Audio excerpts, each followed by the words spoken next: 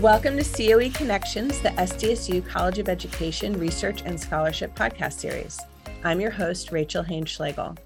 I'm the Interim Associate Dean for Research for the College of Education and an Associate Professor of Child and Family Development here at San Diego State University, a Hispanic serving institution on the land of the Kumeyaay. This is our second episode of the series, and I'm joined today by Dr. Jennica Paz. Jennica is an assistant professor in the Counseling and School Psychology Department. She's a nationally certified school psychologist and a licensed clinical psychologist.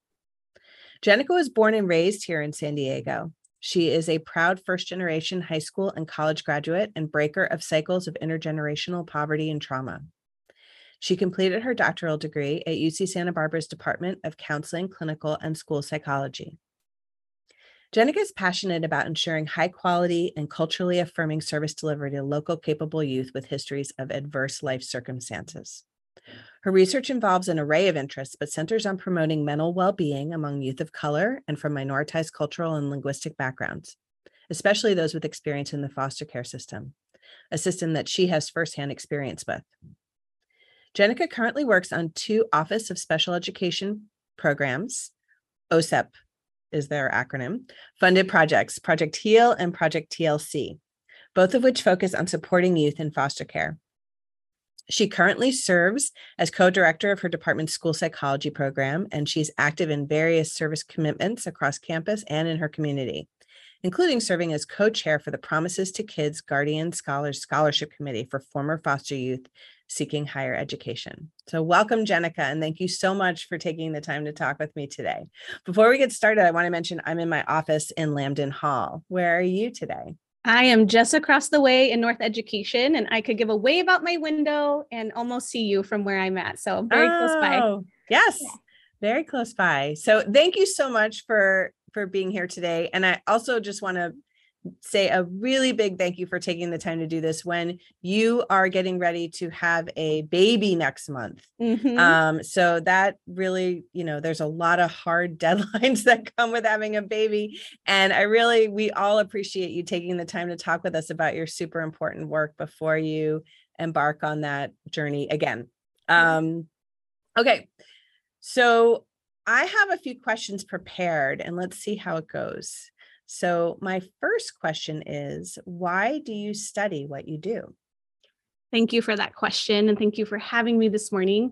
I think, a lot of what you mentioned in terms of my background has absolutely led me on the path where I'm at today.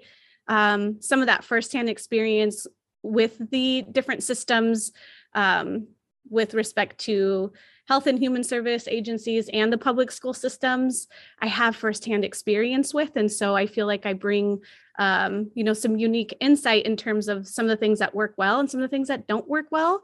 I look across my family, and I also see how vastly different our outcomes and life trajectories were.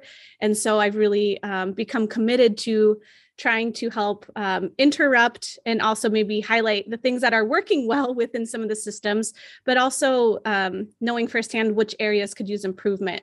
And so I think, for me, there's that personal drive. Absolutely. That's also informed by those lived experiences. And then a little bit more professionally, I'm really fortunate to have landed here at SDSU, where I feel like there's a space for me to have this congruency between my teaching, my service, and my scholarship. They're all intimately connected reciprocally and transactionally. My service in the community really intersects with my identity as a scholar, a practitioner, but also, and most importantly, a community member. So I aim to promote these strengths-based approaches across school psychology service delivery, promote critical thinking and problem-solving abilities that are grounded in a social justice mindset. A lot of this stemming from being a first-generation high school graduate, actually, and college, and then not to mention then graduate. I'm also a multiracial Latina woman from a foster care background. I'm super committed to providing a more culturally affirming graduate school experience for my grad students as well, much more so than maybe what I experienced. And that in turn contributing to building a pipeline of diverse school psychologists to address the shortage of BIPOC practitioners, especially those who are equipped to serve students, such as those who have experience in the foster care system. So a lot of the work I do remains unseen in how I authentically am connecting with my diverse students, and how I craft my course content so that cultural assets, identity and language, experiences of repression are essential and given space to process. And lastly, I strive to become one of the less 0.5. So I'm even moving beyond that 1% tier to this 0.5% of former foster youth to become a tenured professor. And I do hope to serve as inspiration for the next generation of capable students in or from foster care. Wow. That is, it's just amazing. The obstacles that you have overcome to be in the place you are and have the ability to impact change at the level that we're able to in the sort of academic world. One of the things that really struck me about the work that you shared with me was how focused it is on actually changing practice in the real world. So, for example, you sent me a policy piece where you wrote about, the need for strength-based assessment policies. And you didn't just write about it, you actually wrote a draft policy. Mm-hmm. Yeah. Which was that people can copy, and we both know from the academic side of things, it's so much easier to edit something than it is to write something yourself. So yeah, no, that's really, it's really powerful that your what you do professionally comes from both your personal and your professional kind of experiences. My second question is actually a request. So Can you please describe an example of the impact your research has had on the community? Sure. I thought a lot about this in terms of impact. And I think I don't feel that I've even adequately scratched the surface of of the impact I've yet to create, especially in this community. I would say, though, if I were to sum up some of my impact, I think it has to do with collaborations and the networking that I have been able to build in this community. And reflective of that have been the many, many partnerships that have grown, and folks who have been kind of seeking my collegiality and collaboration on various projects that are all aimed at supporting wellness. And I can tell you how different that feels from, hey, can we get some support with assessing school-wide mental health and using kind of these traditional pathology-based screeners, but instead, this reputation has built to where now I have had the good fortune to engage in collaborations with psychiatrists, residential treatment settings in non-public schools, community-based organizations, as well as school districts. And I've been able to help shape assessment practices and policies that involve a commitment to systematically identifying youth psychosocial strengths and their assets into their educational and mental health planning. So my work has really helped people get interested and excited to challenge the status quo, and including, so that policy piece you mentioned, that's also included if an alumni student of mine who was a former GA on one of my projects, they've gone on to disseminate findings and policy recommendations to service providers within their school district, and has helped shape a whole school wellness assessment practice. That also, so taking the findings and then disseminating that into practice. And now it's kind of an annual thing that they're doing, is screening the whole school for wellness and helping triage intervention, positive psychological intervention groups based on some of this work, which is what it's been about all along. And also, I think from these, again, the spirit of connections and collaborations is how I'm framing this impact. But I've also, from my work, been invited to present with community partners at state conferences. And at these state conferences, they're really dedicated to advancing educational equity and resiliency among students in foster care. So I have found these platforms where this work can really land and resonate. And from that, participation in work groups seeking to change some legislation and policy. And so when I say it, I think about impact, it's there's so much more coming, and change is slow, but I can say I feel like the seeds of that collaboration and the deep network and connections I've been able to build within the community has been, for me, how I'd like to sum up my impact.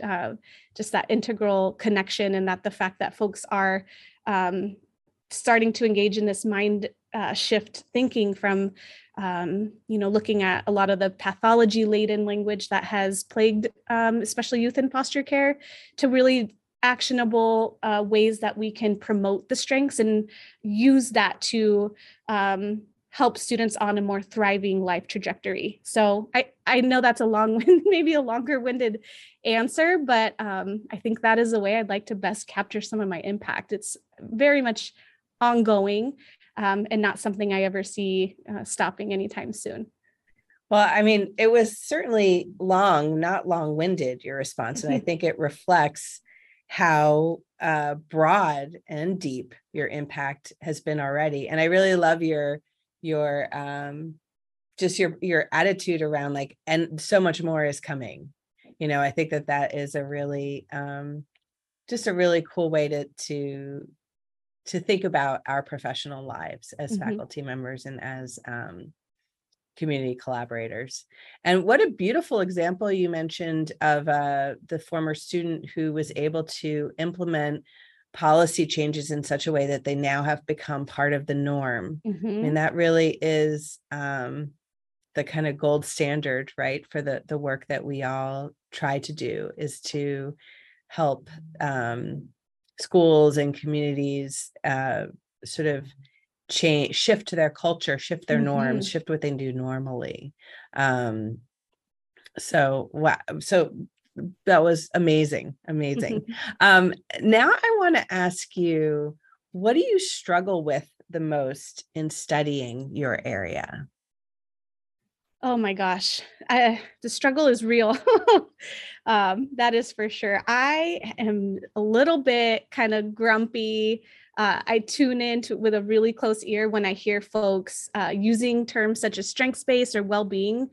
I'm getting to the point where I feel like it's just become kind of a trend to slap it on the title of a presentation, because I find that oftentimes they're included to attract some interest, but then when I really dig in to learn more, I'm, another model or framework or approach, but often I find that they're not really rooted in any kind of a comprehensive framework that's driving their practice.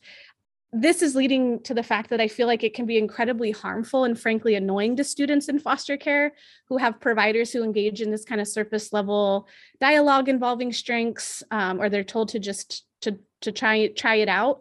It can quickly turn into or be received as like a toxic positivity that could easily end up minimizing the raw trauma and hardships that underlie the needs of youth in foster care. So I struggle with finding the balance of using like psychometrically sound and comprehensive systems to measure student well-being, but making sure there's space for youth voice, their culture and experiences to shed light on their narratives and lived experiences while honoring the social justice work that I care so deeply about.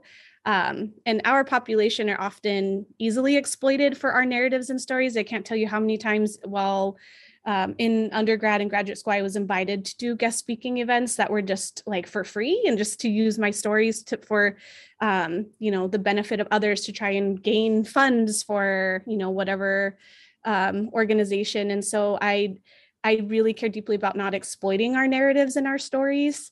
And so these are some cycles that I don't want to perpetuate with my own research that I'm engaging with youth who are currently in foster care or alumni of foster care. So instead, I really try to aim to find ways to empower youth, especially at a younger age, by highlighting and bringing awareness into their own power of cultivating their strengths so that they can take ownership of their narratives and create a more fulfilling life. So that's something I that I'm always very conscious about and intentional about in my work and the way that I'm framing studies, and also why it takes a little longer. I'm not here pumping out article after article because the work that I'm doing, I want to make sure it's honoring their voices and their narratives, not exploiting, and then also taking the time to digest information gleaned about the population in a way that the community and folks and providers and the students themselves can benefit from first, before I, have that in turn add another, line on my CV. But it's not about that in any way, shape, or form. So that's something else I hope other, folks around campus can also find, especially our, junior faculty, as they're engaging in this work too, is to find that meaning making. And so that's been a journey that I've been on. And I think I'm very proud of where I'm at with respect to that, in terms of the ways that I'm engaging in this, psychometrically sound methodology, but then also honoring the voices and narratives of the students and youth that I'm working with. So.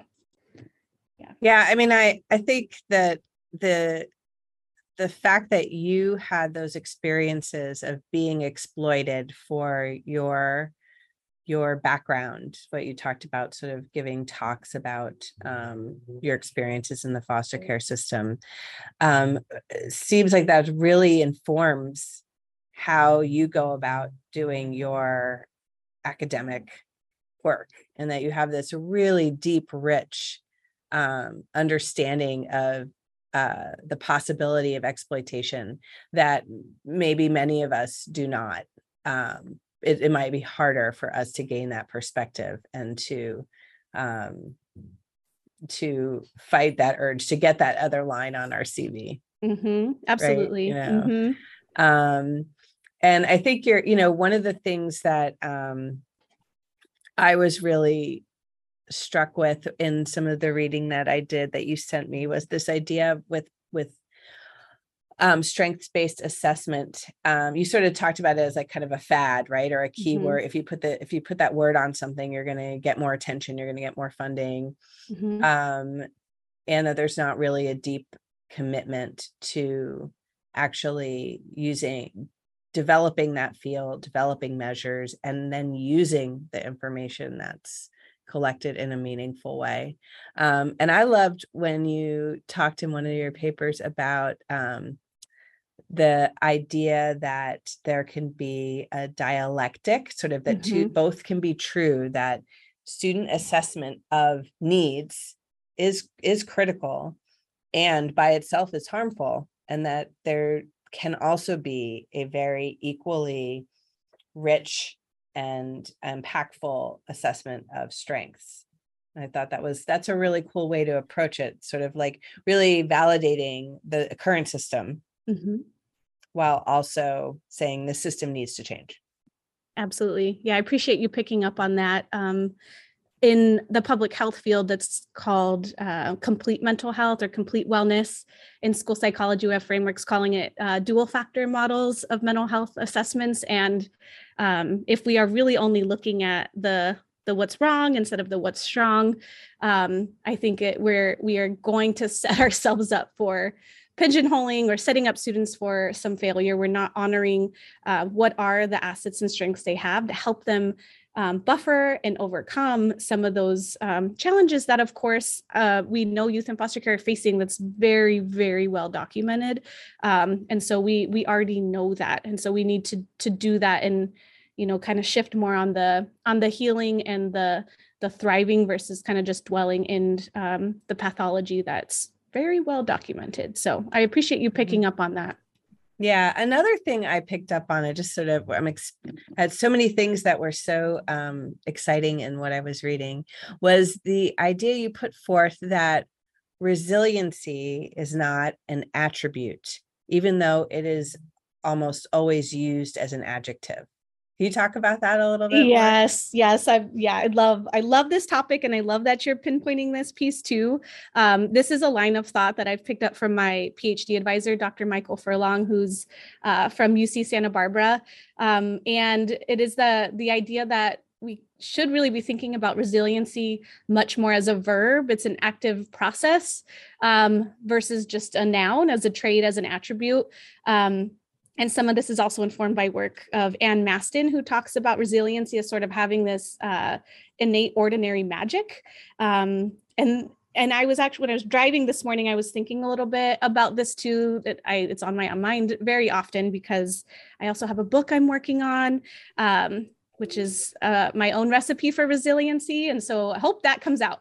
But another analogy that comes up for me is I think about Tupac and how he says that just working with the scraps you were given, Mama made miracles every Thanksgiving. And this is that idea for me of the ordinary magic that Ann Maston talks about, is that we often think of resiliency as having to have some sort of superpowers to overcome. But the truth is that we can make that out of almost anything. And I think that if we are really slowing down and attuning to our students, there's a lot that we can identify. It doesn't need to be something magical. It doesn't need to be some other brand new evidence-based intervention that we're focusing all this money and time, but actually slowing down, connecting, getting to know the youth and identifying what some of their their strengths, interests, and just connecting with them before anything else. I think that goes a very long way. So it's working with those scraps we were given. My recipe for resiliency is a kitchen sink method, and refrigerator aid is how we talked about it growing up. That sometimes it might mean I'm eating a peanut butter and relish sandwich for my dinner. And that's a true story. That's sometimes all we had in the refrigerator. But it nourished me and fed me enough that I, was able to get through another day. That might not sound all that tasty. That might not be slapped with some gold standard evidence-based intervention to get me through it. But I think it's honoring and connecting those sort of innate, strengths that students might already have or possess and not be aware of. And even if it isn't something all that fancy or sophisticated, and those may change and evolve reciprocally and transactionally over time. And what we have today might not be the same as what we have tomorrow, but youth in foster care always find a way. We're very crafty and we always have a way.